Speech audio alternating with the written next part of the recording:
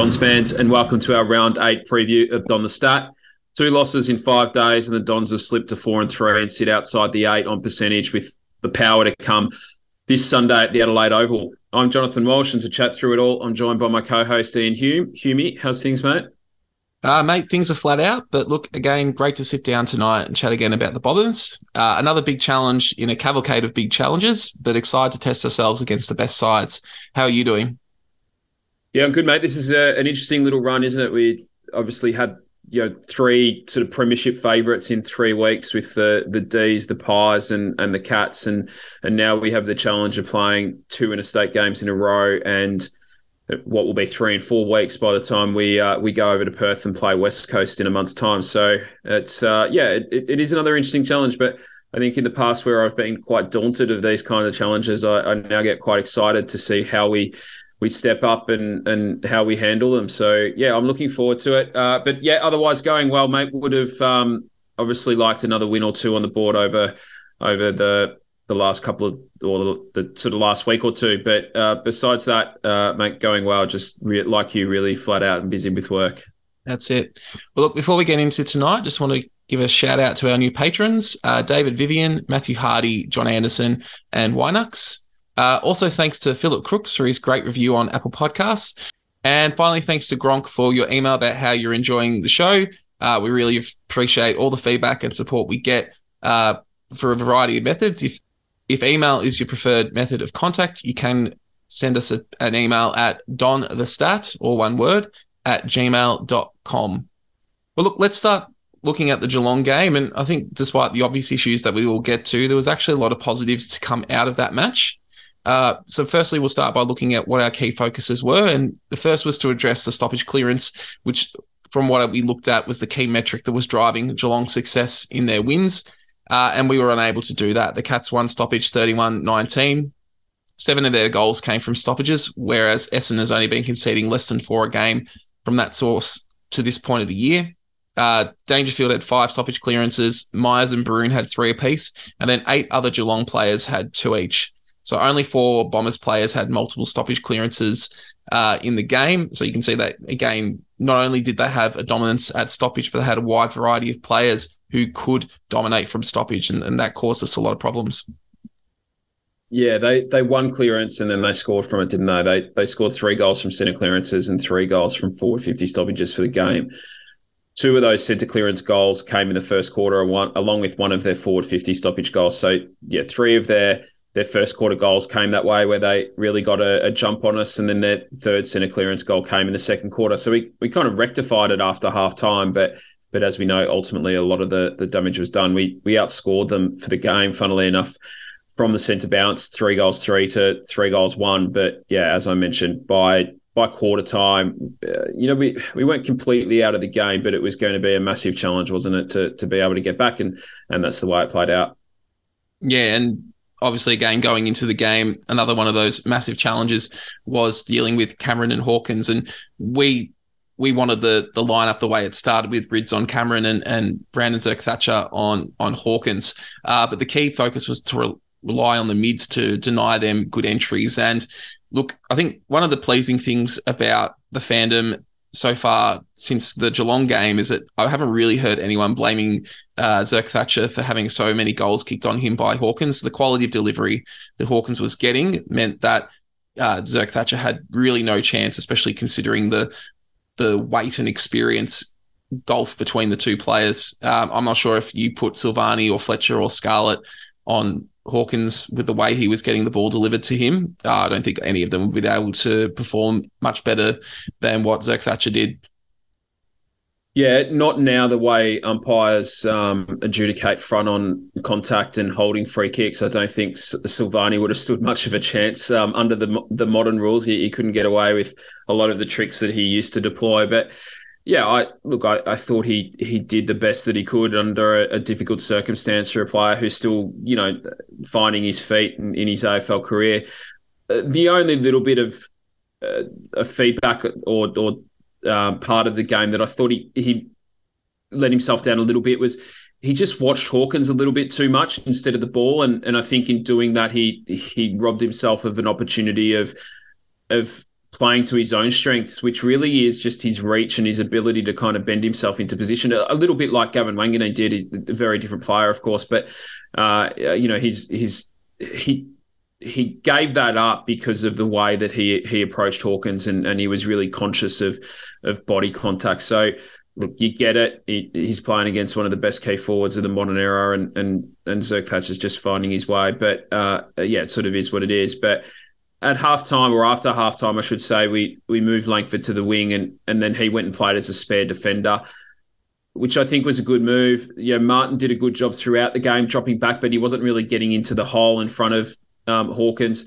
And it was Langford who basically stood right in front of him. Martin had 11 intercept possessions for the game. Langford had 5, of which most of those came in the second half. So, we scored 9 goals to 6 after halftime. So from a coaching perspective, I'm glad that we moved some things around and tried to find a way rather than just let the game unfold the way that it was. So I think that's a bit of a tick. The other thing that I liked, mate, not so much just about the defensive matchups or anything, was in the third quarter, there was a real sense that we were getting ourselves back into the game and that we were going to challenge Geelong. And you could feel it in the crowd. You could hear it in the crowd's noise, and the players could sense it. And that was a real difference for me. I think, I know there's a lot of talk about or comparisons between Essendon this year and last year, and how would the game have unfolded last year. But there's this real change in belief, I think, amongst the playing group, and I think the fans are sensing it too. So I really like that, and sort of epitomised by one bit of play where,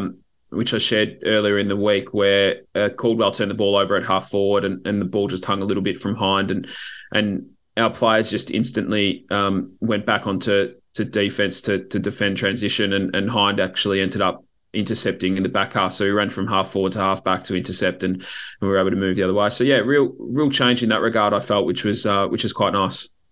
Yeah, I agree. I was only watching on TV, but for being 5 goals down for most of the game, you never felt like you were out of the game, and the way in which we were able to score meant that it was possible we could put on multiple goals in a rush and make it more of a game of it. And I think we'll talk about it a bit later. It almost really just came down to some skill errors by the Bombers that gave Geelong some steadiers, and that sort of negated any ability to halt the momentum and bring it back towards parity. I think the next point we were going to talk about was using Setterfield at centre bounce to negate Dangerfield and restrict his kicking efficiency. Look, despite the fact that it was against us, it was really impressive watching Dangerfield's game on Sunday. I think he's probably playing as well as he ever has, and I think Geelong really seem to be using him very well, very smartly. Even though he's older, he's probably not as fit or as explosive as he was. They've built their game around allowing him to perform at a high level for short bursts and making the most of that. So even it seemed like he was everywhere in quarter one, but he only attended 4 centre bounces in that first quarter. But from those 4, he won 3 of those. He went at over 70% disposal efficiency for the game as well. So he did the things he needed to do, even though I think for Geelong, other than their sub, he spent the least amount of time on the ground, but he was arguably the most influential player, even more than Hawkins, because Hawkins doesn't kick those goals if Dangerfield's not bursting from packs and delivering the ball to him. On the Setterfield, it's really weird how he seemed to be strangely absent from the centre bounces for most of the first quarter. He only attended 3 of 9. And we lost centre clearance 6-2 in that opening quarter. And then for the rest of the game, Setterfield attended 77% of the centre bounces. We won those 17-9. Now, correlation doesn't equal causation, but there does seem to be a bit of a link there. And Dangerfield only got 2 more centre clearances for the game after that first quarter. So he wasn't as effective after that first quarter, but again, a lot of the damage being done then. Yeah, he was incredible, mate. You're right. He's in as good a form as he's ever been, I think. And despite it being against us, 2 games in a row, right? Like we got to watch Nick Dacos on Anzac Day, and then we got to watch Dangerfield at his best on Sunday. And from a pure football fan's perspective, it's good to see.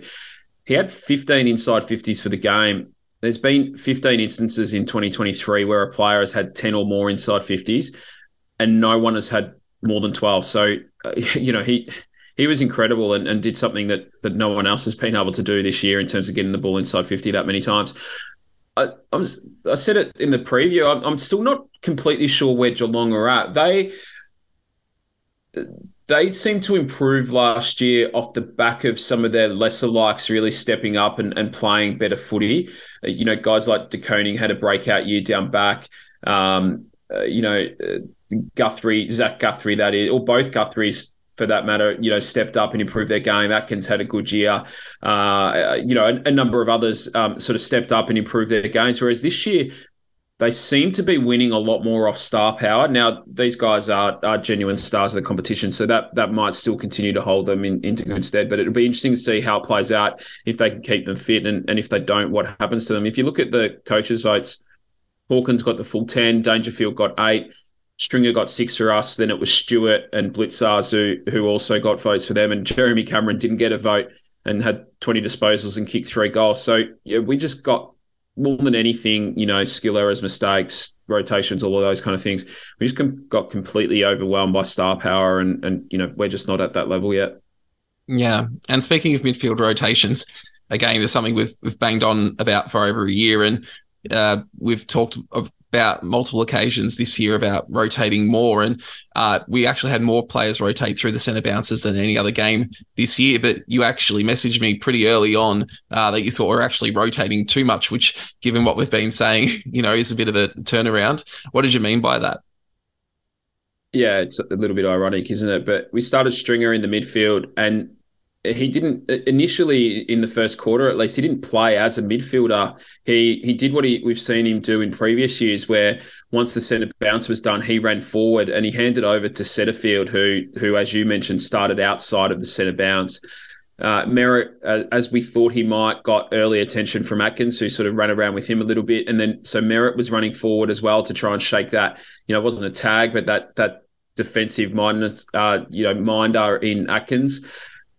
And I just thought, our midfield mix had been pretty settled and simple throughout the season. And I just wonder whether we got a little bit too clever. There was a little bit too much going on and we just lost some balance. We'll talk about Port later, but it'll be interesting to see how we adjust against them, because they're a team who, like Geelong, they don't quite have the brute strength and size.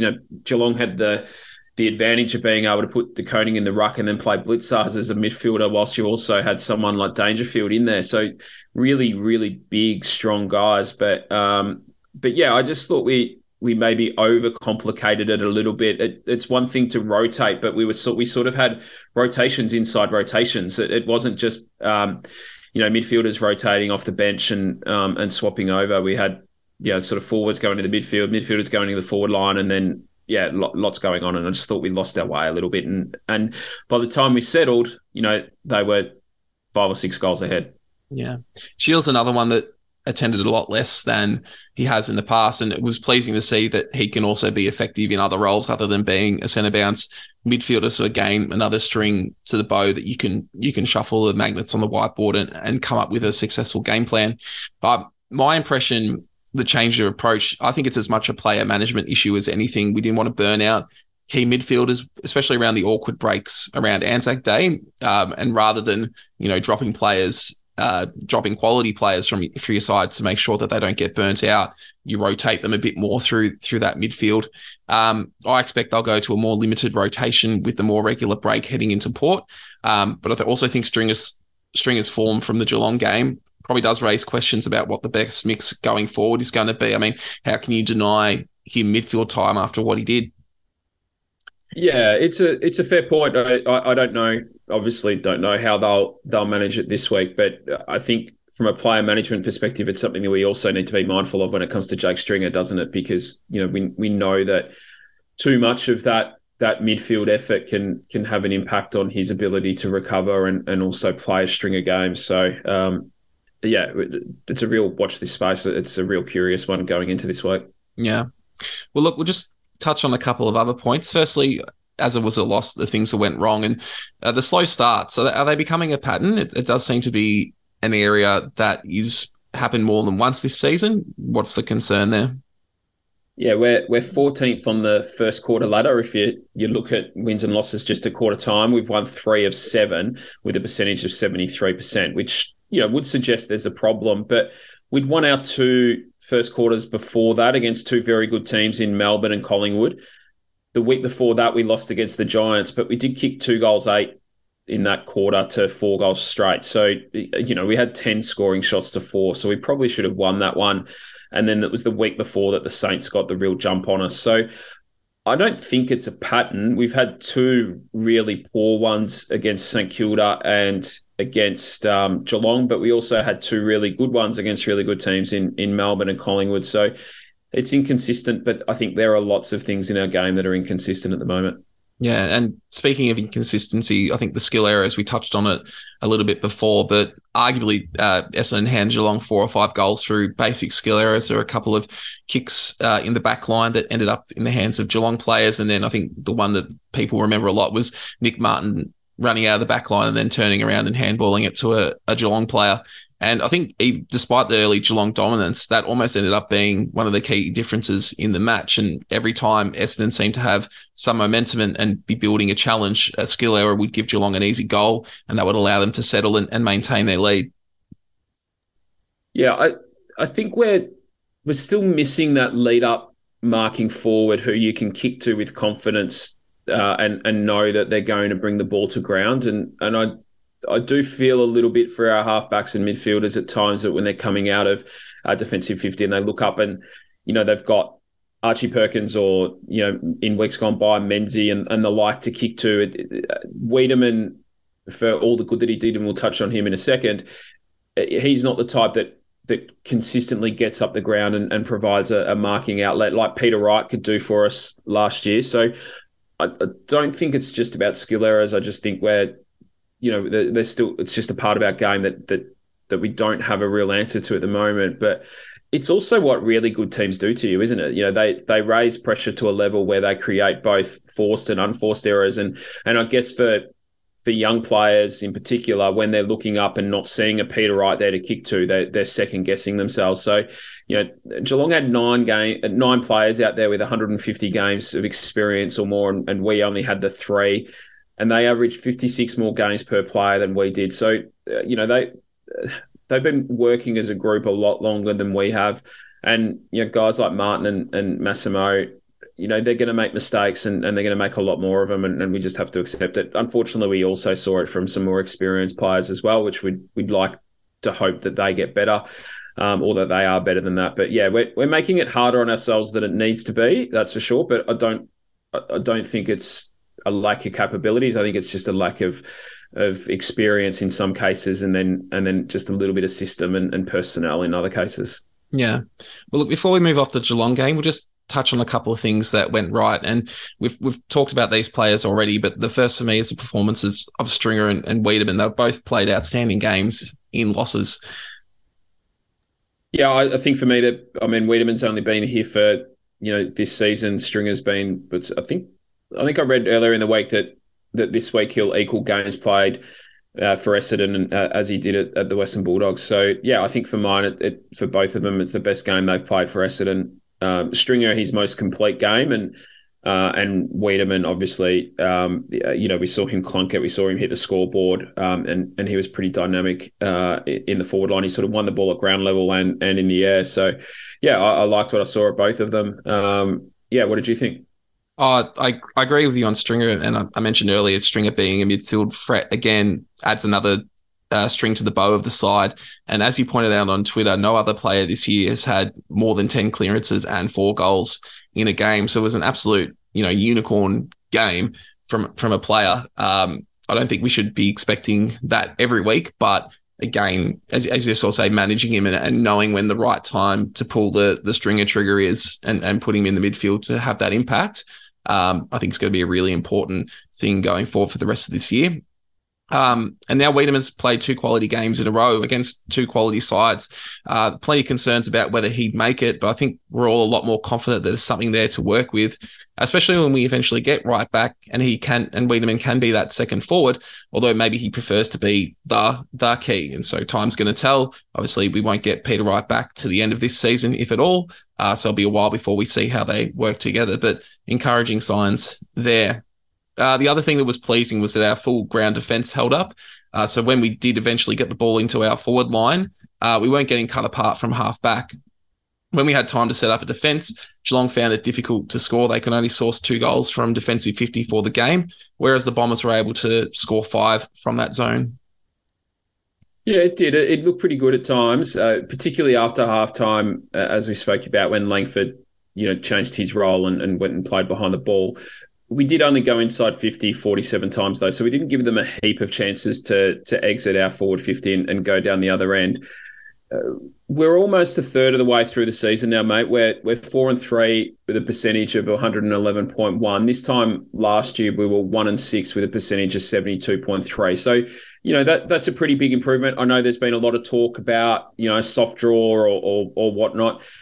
We've played the teams that are currently, so at the end of round 7, that are currently ranked 1st, 2nd, 3rd, 7th. This is last year. So as of round 7 last year, we played the teams that were ranked 1st, 2nd, 3rd, 7th, 8th, 10th, and 12th. So, we had a pretty rough draw last year and had to play some really good sides, and we didn't really get the opportunity to get some, in inverted commas, cheap wins. But this year we've played the teams that are also ranked 1st, 2nd, and 3rd and 7th, and then 12th, 13th, and 17th. So really the only difference in fixture difficulty is we've got to play 17th instead of 8th and 13th instead of 10th. So, there's been some good improvement there. I think, playing the Hawks in round 1 and getting a win under our belt early changes a lot of things in terms of confidence versus playing, Geelong, who went on to win the flag. But, we still played, 4 teams in the top 7, including the top 3 on the ladder, and our improvement, both in terms of wins and percentage, is stark.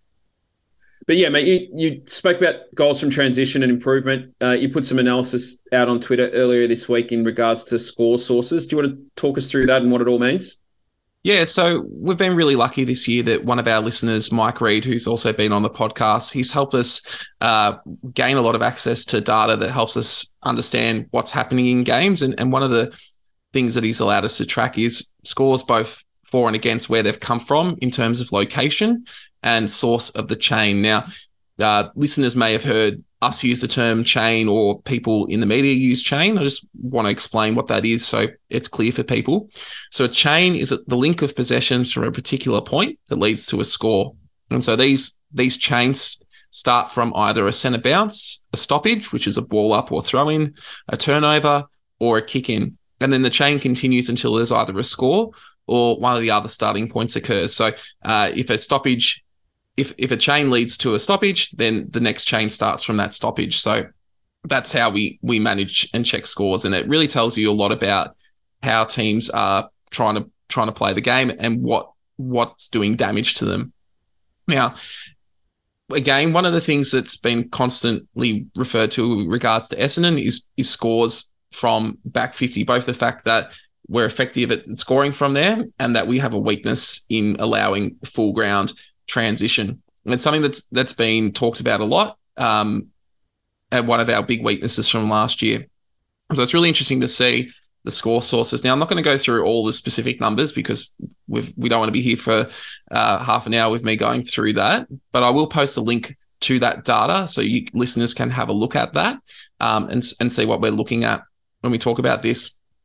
But if you think about there's 5 main areas of the ground. If you separate it into quadrants, so defensive 50, forward 50, you split the middle into defensive centre and forward centre. Then you also have scores from the centre circle, so from centre bounce. Big thing for me is that we've increased our score sources in 4 of the 5 areas of the ground. So centre circle, defensive 50, defensive centre, and forward centre. We've all seen an increase in scores sourced from those locations. It's only dropped from inside the forward 50, so we're generating less scores that start from chains that begin inside our forward 50. But I think that has a lot to do with more of how we've set up. We're much more prepared to let teams move the ball, but through pressure in our forward 50, we allow them to take the short wide kick. We've been really good at denying teams the centre square. What that allows then is we can then set up our defence and find other options to score. And the big improvement in where our scores are sourced from is from defensive 50. Now, a lot of people have spoken about that being a strength of Essendon, that run and gun style. But in this sense, it's coming from structure. It's coming from Essendon generating turnover in their back 50 so that they can then move the ball forward and score. And that comes down to a real improvement in structure.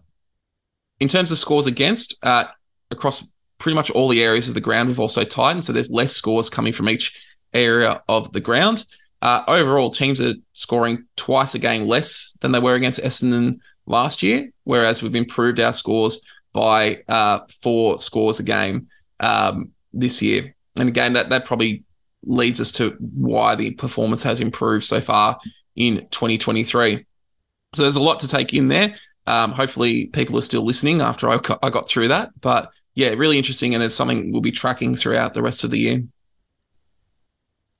Yeah, it's interesting, mate. I think good job and well explained. It's really data heavy, so it's always hard to do that without visuals to support it. But I think the key thing there is that, you know, almost every area of our game in terms of being able to score has improved, and almost every area of our game in terms of restricting scores has improved. And we spoke about this and chose to talk about it this week after we've just conceded 137 points, because we could have done it last week after Anzac Day when our percentage was looking a lot better.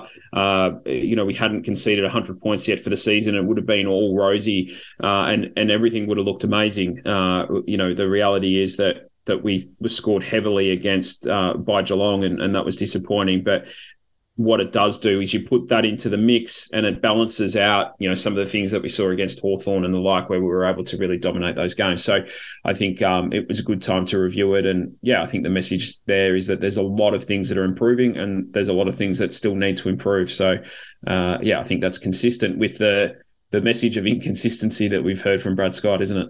Yeah. Did anything catch your eye in the media this week?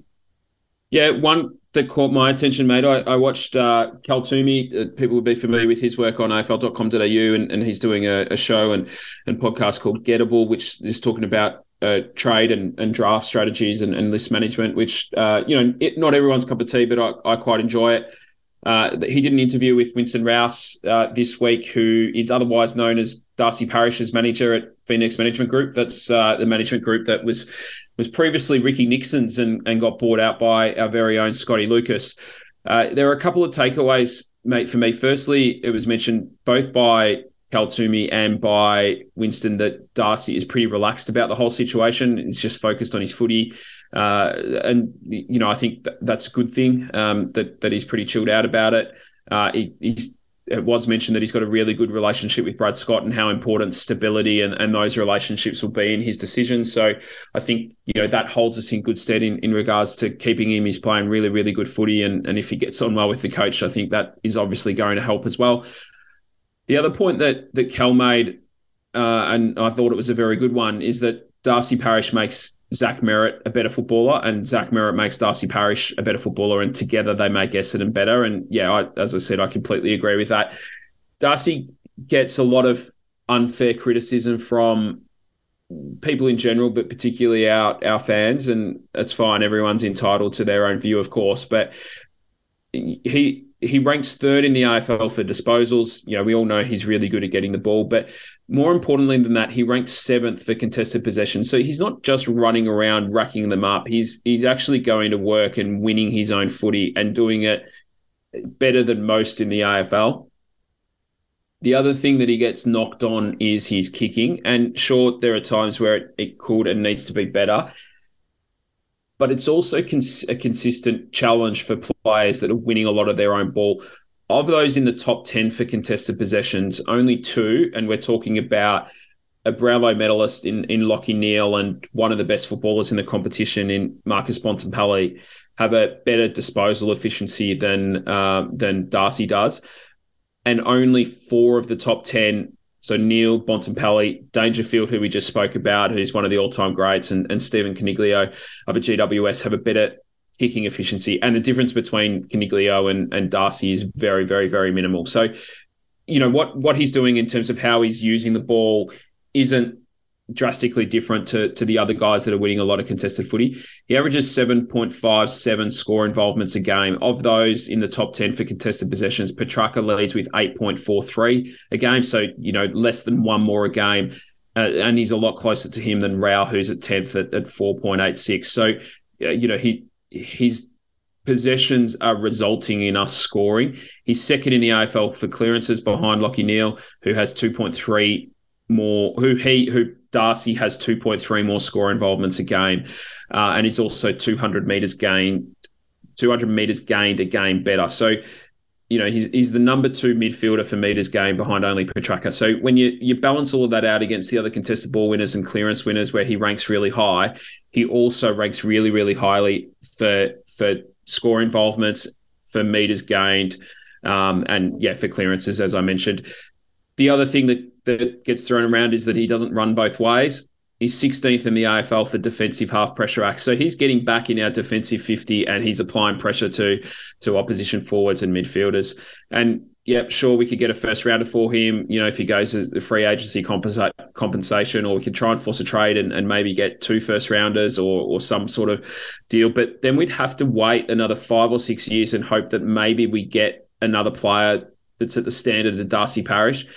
And whilst we wait for that to happen, we go backwards again before we go forwards. And who knows what flow-on effect that might have on other players staying or going. But what it will certainly do is it will lessen the quality of our side. I think people need to stop focusing on what he doesn't do well and start to really focus on what he does do well. And that's he wins the ball and he's among the very best in the competition at it. That helps us to get territory. It helps us to generate scores. So I think we just need to appreciate him for what he is, and that is an elite contested midfielder and clearance midfielder. Yeah, well said. And I agree. I said a couple of weeks ago, I think he's having a better year than his 2021. I think part of the problem for him is that the 2021 season for him was so good, in part because of what had come before, where he'd sort of been a bits and pieces player, and now he became a top 10 Brownlow medal finisher that year, and people are sort of comparing him back to 2021, and because the jump isn't as big, maybe they think that he's not as valuable as he was. But I think, as you sort of pointed out by going through his stats, he's arguably having his best career year so far. And I agree, at this point I'm not letting him go for anything. I only let him go if he wants to go. I think we've shown in the past that if you keep players against their will, it doesn't really work out for you long term. And look, assuming our form continues at the same level, we're not really going to be in contention for the pointy of the draft at this stage. You let him go as a free agency, we might end up with pick 11. And for me, that's not my idea of a good deal there. No, not at all. And pick 11 is about the zone that we drafted Hobbs at. I think he was pick 13, wasn't he? And if you look at the gap in quality between Hobbs and Parish now, and there's an argument that could be made to say that Hobbs would step up into Darcy's position if he left. Hobbs isn't going to be the player in 2024 that Darcy Parish is in 2023 and will be in 2024 and 2025 and 2026. And whoever we draft at pick 11 certainly won't be. We're going to have to wait 4 or 5 years or longer and hope to maybe get a player that's anywhere near that quality. So from a list management perspective, at a list that's already quite young, we need to be doing everything that we can to keep him. Yeah, absolutely. Well, we're finally going to get on to talking about Port Adelaide, and we'll just start with a few Port Adelaide memories. Now, good memories recently are few and far between. It's been 5 years now since Essendon beat Port Adelaide. A couple of moments that really stand out to me. I like watching this one quite a lot. Lloyd's bump on Chad Corns, unfortunately it wasn't Kane, back in 2004. And then Francis's great mark over Paddy Ryder in 2018 that really is really seared in the memory for me. I think it should have been a finalist for Mark of the Year that year, was robbed a bit. What stands out for you, Jono? Yeah, I remember our first game against them over in Footy Park in 1997. I watched it on telly, but I mainly remember it just for being really sad for seeing Gavin Wanganeen not wearing an Essendon jumper. So that was a really bitter one. And then the other one that instantly stood out to me, mate, was Michael Long kicking the first goal ever at Docklands in round 1 in 2000 to kick off that season that, ultimately went on to be a really memorable one. Yeah. Well, look, let's start looking at Port Adelaide in more recent times. And, looking at them last year, they really underperformed compared to their preseason expectations. They ended up finishing 11th with 10 wins and 12 losses. But, a fair way into the season now, and so we've got a fair idea of how they're performing. They started with a really strong win over the Lions, which was unexpected to a lot of people. I think most people thought the Lions would come out a lot stronger at the start of the season than they did. But then they were belted by the Pies and then comfortably lost to arch rivals Adelaide. So there's a lot of questions about where they were headed, but they've managed to turn their season around. Had a surprise 2-point win away to the Swans, and then from there they've beaten the Dogs, Eagles, and then the Saints last week to head into round 8 at 5-2 and sitting 5th on the ladder. So if you think about how they're playing compared to last year, there's a fair few similarities. So it really shows how AFL footy, is a game which is decided by really small margins. So they're kicking the ball slightly more this year. Their kick to handball ratio is 1.5 compared to 1.343 last year. Not a big difference there in terms of how they're trying to play. For centre clearance this year, they're ranked 13th, and that's the same as positions they were in last year. And again, stoppage clearance for them remains a strength. They were top 5 last year, and they're in the top 5 for this year, and that's something we'll be focusing on as we look at how to beat them. And in fact, they've actually dropped off a little bit in intercepts. So they were 6th last year. They had a positive differential.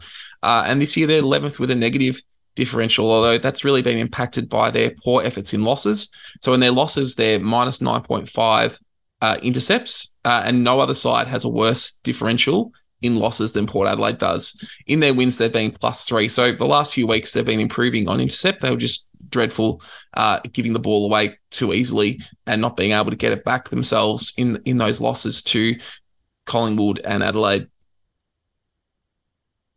Yeah, they're +10 in contested ball in their wins, and then -39 in their losses. So contested ball for them goes a long way to determining whether they win or lose. But they've won 4 in a row, and in the last 4 weeks, they've been the best defensive side in the AFL in terms of points conceded. They've averaged only 66.25 points against per game. They've also come up against some lower scoring teams, though. So, they've played the Western Bulldogs, who rank 14th for scores for, West Coast, who are 15th, and then St Kilda, for all the good that they're doing this year. They're not scoring heavily, so they're ranked 11th in the AFL for points scored for. They were 1 and 2 after the first 3 weeks, where they conceded 72, 135, and 117 in those 3 games. And they played those games against the teams that, at the end of round 7, are ranked 3rd, 5th, and 7th for points for. We sit 4th. So, we'll talk a lot about them and what we need to do to stop some of their things. But we present them with a challenge that they haven't really had in terms of restricting score since round 3. So they'll have some headaches of their own that they'll be trying to work through. In terms of Port, though, this year, mate, there's a few new faces there. Yeah, they've mostly kept their core together, but they have had a couple of big ins. So obviously a lot of the talk has been about Jason Horne-Francis from North Melbourne and all the drama of getting him over there, and then the ongoing drama with opposition fans booing him. Hopefully Essendon fans remember what happened to Jobe Watson over in West Coast, and the few Essendon fans that are going to be at the Adelaide Oval refrain from doing the same.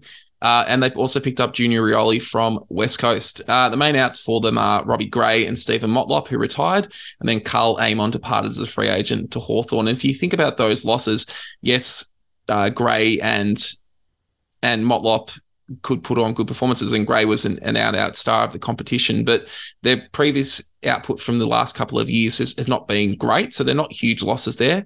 Rioli feels a really important need for a small forward, but even he's been performing slightly under his career output that he demonstrated at West Coast. So he's been partly influential, but he's not performing at the same level as that he did at his previous club.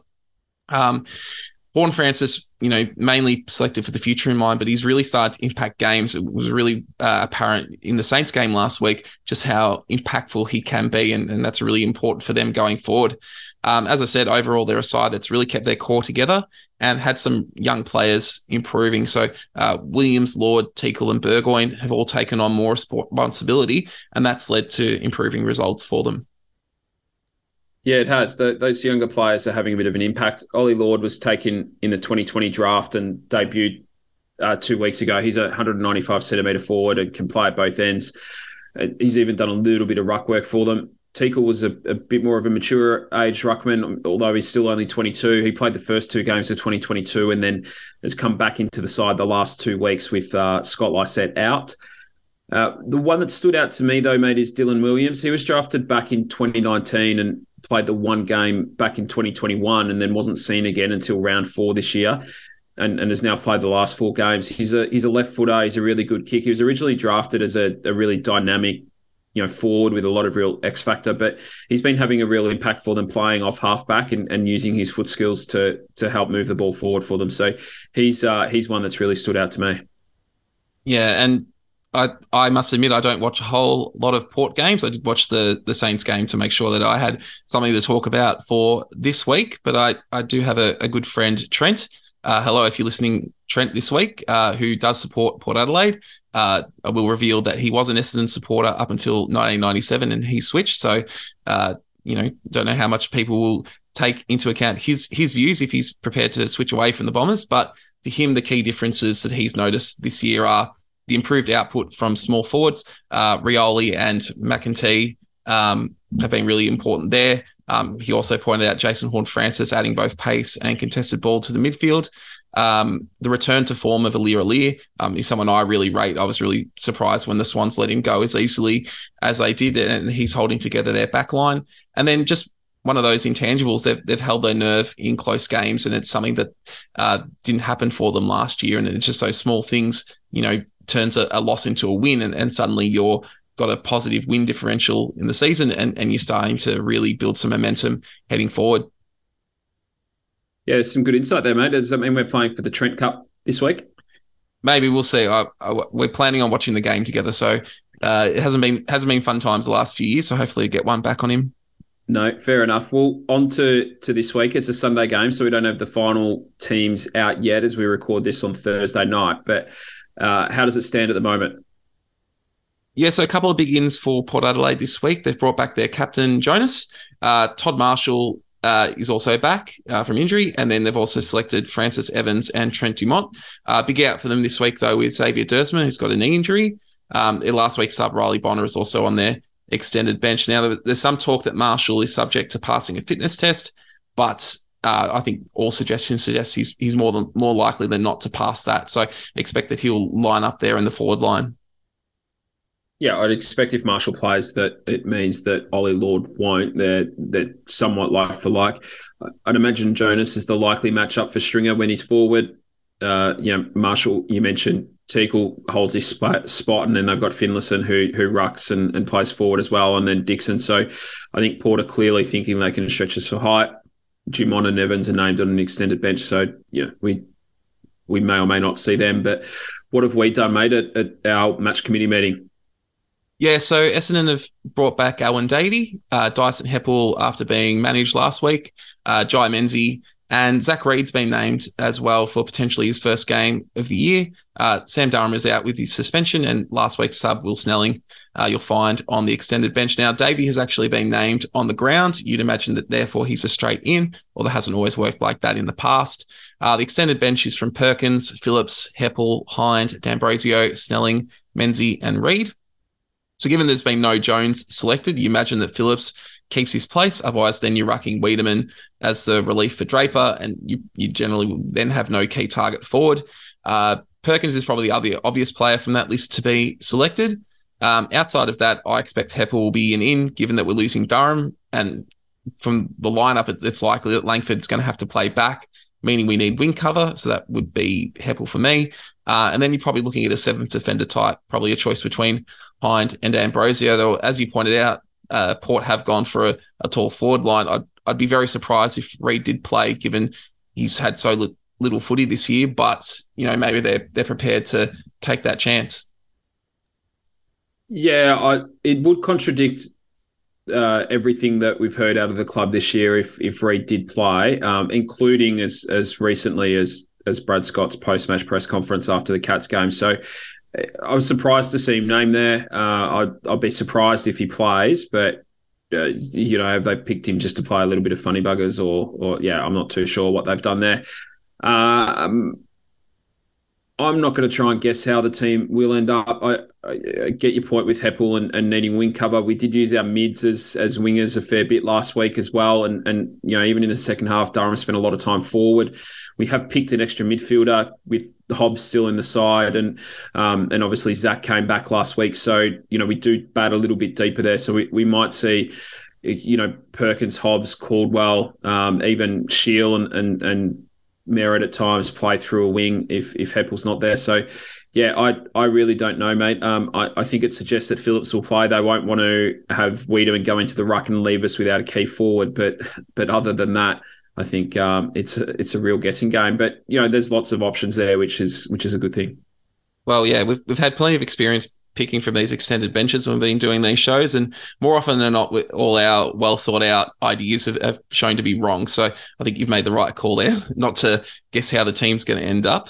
But look, let's quickly look at Port's last match. So a really good win for Port Adelaide, 12-11-83. They defeated St Kilda, who were the ladder leaders at the time, 11-10-76. St Kilda got out to a fast start, but then Port pegged them back to take the lead halfway through the second quarter, and they held on to it for most of the second half, although they never got the margin out beyond 8 points during that time.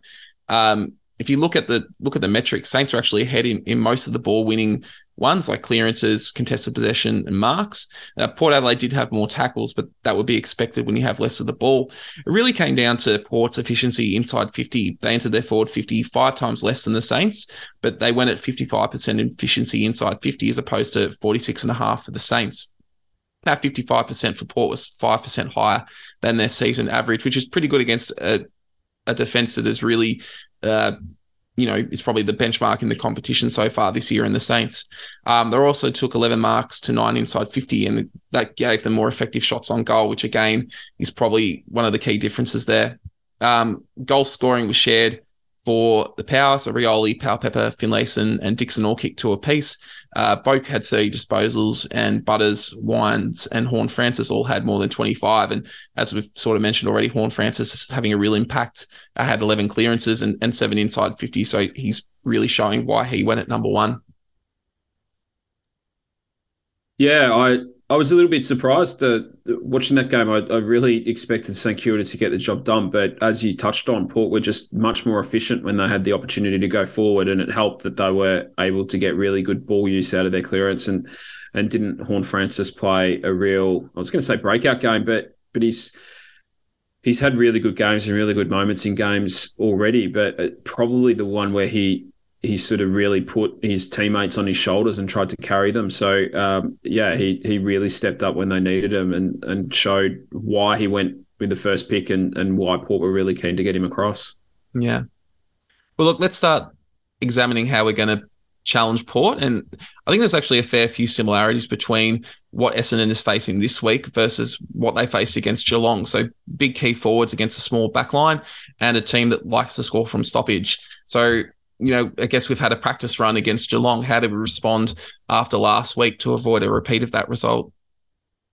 Yeah, Port are an interesting side. We spoke about this last week or the week before that, turnovers, scores from turnovers is the primary score source in the AFL.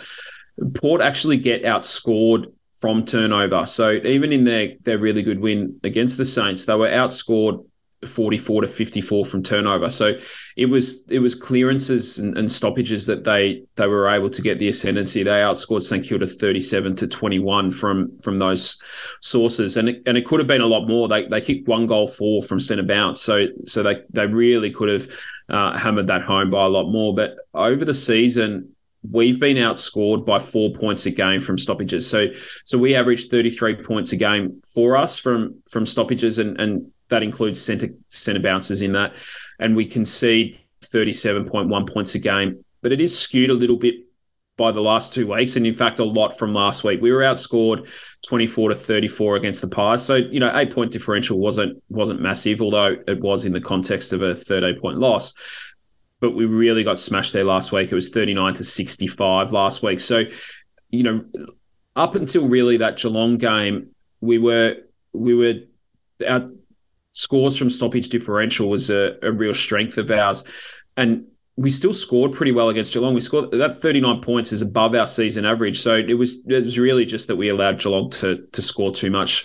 But I think, Horne-Francis, we've spoken about him already. He's the one that we're going to need to really watch at stoppages. He leads them both for centre clearances and stoppage clearance. He's their number one player for score launches, which is a little bit unique. Normally, score launches, the number one player at most teams is their ruckman, because their ruckman's getting their hand on the ball at hitouts, and that starts the chain. You spoke about chains earlier, but yeah, Horne-Francis is number one for them, and he's had almost twice as many as their next best. So Drew and Houston are number two for Port. They've had 12 score launches this season. Horne-Francis has had 21, and that puts him fifth in the AFL. And the only other midfielder ahead of him is Clayton Oliver. The rest are all ruckmen. So I'd be making sure that Setterfield or Caldwell is always in that midfield, and that they've got the defensive role on Horne-Francis. I worry a little bit about Setterfield's speed off the mark. Setterfield isn't necessarily slow once he gets into a gallop, but off the mark, Horne-Francis is going to really have him. But then I also worry a little bit Caldwell's size. Horne-Francis is 185 centimetres, so he pips Caldwell by only 2 centimetres, but he's got almost 20 kilos on him. He's a really big and powerful player, Jason Horne-Francis. So I think we need to have at least one of those two just for balance, I think, to make sure that we limit his clear and effectiveness, and that we can really try and restrict his clean ball use to their key forwards. The other one, though, I'd keep your eye on William Drew. He's a player we spoke about last year and goes under the radar a little bit because they do have, a Brownlow medalist in Ollie Wines, Travis Spoke in their midfield, and who's, been doing it for a long time. Drew sort of sneaks under a little bit. He's their number one tackler. He does a little bit of the sort of work that we see Setterfield do. And he also helps distribute the ball to the likes of Rosie and Butters, who can be really dangerous on the outside. So, I think we just got to be mindful that they do have a really balanced midfield that have players that play multiple roles, and Drew's one that, along with Horne-Francis, we're just going to need to be mindful of. Yeah. Well, what about at either end of the ground then? Yeah, I've already touched on it a couple of times. I really like the move of Langford to a wing in the second half last week and then dropping back in a hole. I think he and Heppel, if Heppel does play, are going to have to do something similar, either playing at halfback or coming back from a wing to help out whoever our key defenders end up being, because they are going to have their hands full. You would imagine Zerk Thatcher's going to get that Dixon matchup, but that still leaves the likes of Finlayson and Marshall to have to deal with. So, yeah, I think Langford and Heppel, if he play really important roles in trying to clog up space and make it harder for those guys to get separation from our defenders. At the other end of the ground, Aliir, you've touched on him. He's ranked number 3 in the AFL for intercept marks. So we're going to have to make sure that our entries avoid him as much as possible. Play through his man, but then also Phillips and Draper have a big role, assuming they both play in how that plays out. If they can push deep and drag him back, like we saw against Melbourne and the likes, then that will create a lot of extra space for other forwards to work into. So I think, those two rucks, when they're playing in the ruck and forward, have a big role to say in that. And then the other one, mate, is Dan Houston. He's one that, he's kind of like their Nick Dacos. He's not at that level, but he is having a really good season. He sets up a lot of their drive from halfback, and we need to make sure he's not getting easy ball off the back of stoppage and through handball chains. So I think, we've spoken already how difficult it can be to get the right matchup that you want in your own forward line. So I don't think it's a case of sending anyone specifically to him, but he's also one that we don't want to allow to be a spare man at a stoppage. Yeah, well, we saw what happened when Nick Dacos, had a big impact against Collingwood. I guess how do we manage Houston? I imagine he's probably easier to take out of a game than someone like a Dacos. But again, do you rob yourself of forward ability by playing a stopper in that position? It's one of those things you have to balance up when you're deciding how you want to approach the game. Yeah, that's right. I don't. He doesn't have the running power of Dacos. He doesn't have the strings to his bow where he can go into the midfield or go and play forward and those kind of things. But like Dacos, he can get ball off the back of stoppage and set up their chain. So we just need to make sure that we're not giving him easy opportunities to do that by just making sure that he's got body contact at those sort of stoppages and the like. Yeah. Well, look, our final thought. Again, we always end with a final thought. And, another thing I'm obsessed about with Port Adelaide is the fact that in all the history of trading between Essendon and Port Adelaide, there's never been a player go from Port Adelaide to Essendon, no matter how hard Adrian Dodoro tried to get Ollie Wines across. So in the spirit of that, if you could trade for one current Port player to play for Essendon, who would it be? Yeah, I think Will Snelling's the only one, isn't he, that's played for Port and then come to Essendon. But of course, he was a mid-season draft pick and not a trade. I would say if we were talking long term, I would say Horn Francis. I think he's going to be a really, really special player. But if we were talking for this week to help interrupt or to help us win a game, then I'd be taking Aliir to help bolster our defence, give us another tool back there, and get in front of Charlie Dixon. What about you? Well, I wouldn't mind another tall forward. I think probably a Todd Marshall again, thinking longer term. I think he's got a real promise and future in the game. And obviously he's set up to take over as the number one man for them from Dixon. So the key forwards are pretty hard to find. And I think he'd be a good fit. Yeah, good shout. All right, well, look, that'll wrap us up for tonight's show. Just to let everyone know that May's bonus episode is going to be recorded this coming week. It'll be out Tuesday night for patrons and then a week later on the regular feed. So if you do want to get access to that early, you can sign up to the Patreon. And again, a link will be in the description for this episode. Any final words from you, Jono? No, a bit of a marathon tonight, mate. So if you're still listening at this point in the show, congratulations on getting through it and thank you for staying with us. Thanks again to everyone for all of their support and messages throughout the week. It's a lot of fun, and every week we get really excited to put this together. So thanks for everyone once again for their support. Awesome, well said. Thanks everyone, and go Dons. Dustin Fletcher leading Lade to the ball. Good, confident stuff. Not such a great placement. Rioli did okay and might get a reward here. Matty Lloyd has absolutely crunched Chad Corns, who, like Mike Tyson, is picking himself up very slowly. Kingsley comes away with it. In fact, both of them, Tim, are feeling the effects of that hit. It was very fair. It was just a classic old hip and shoulder.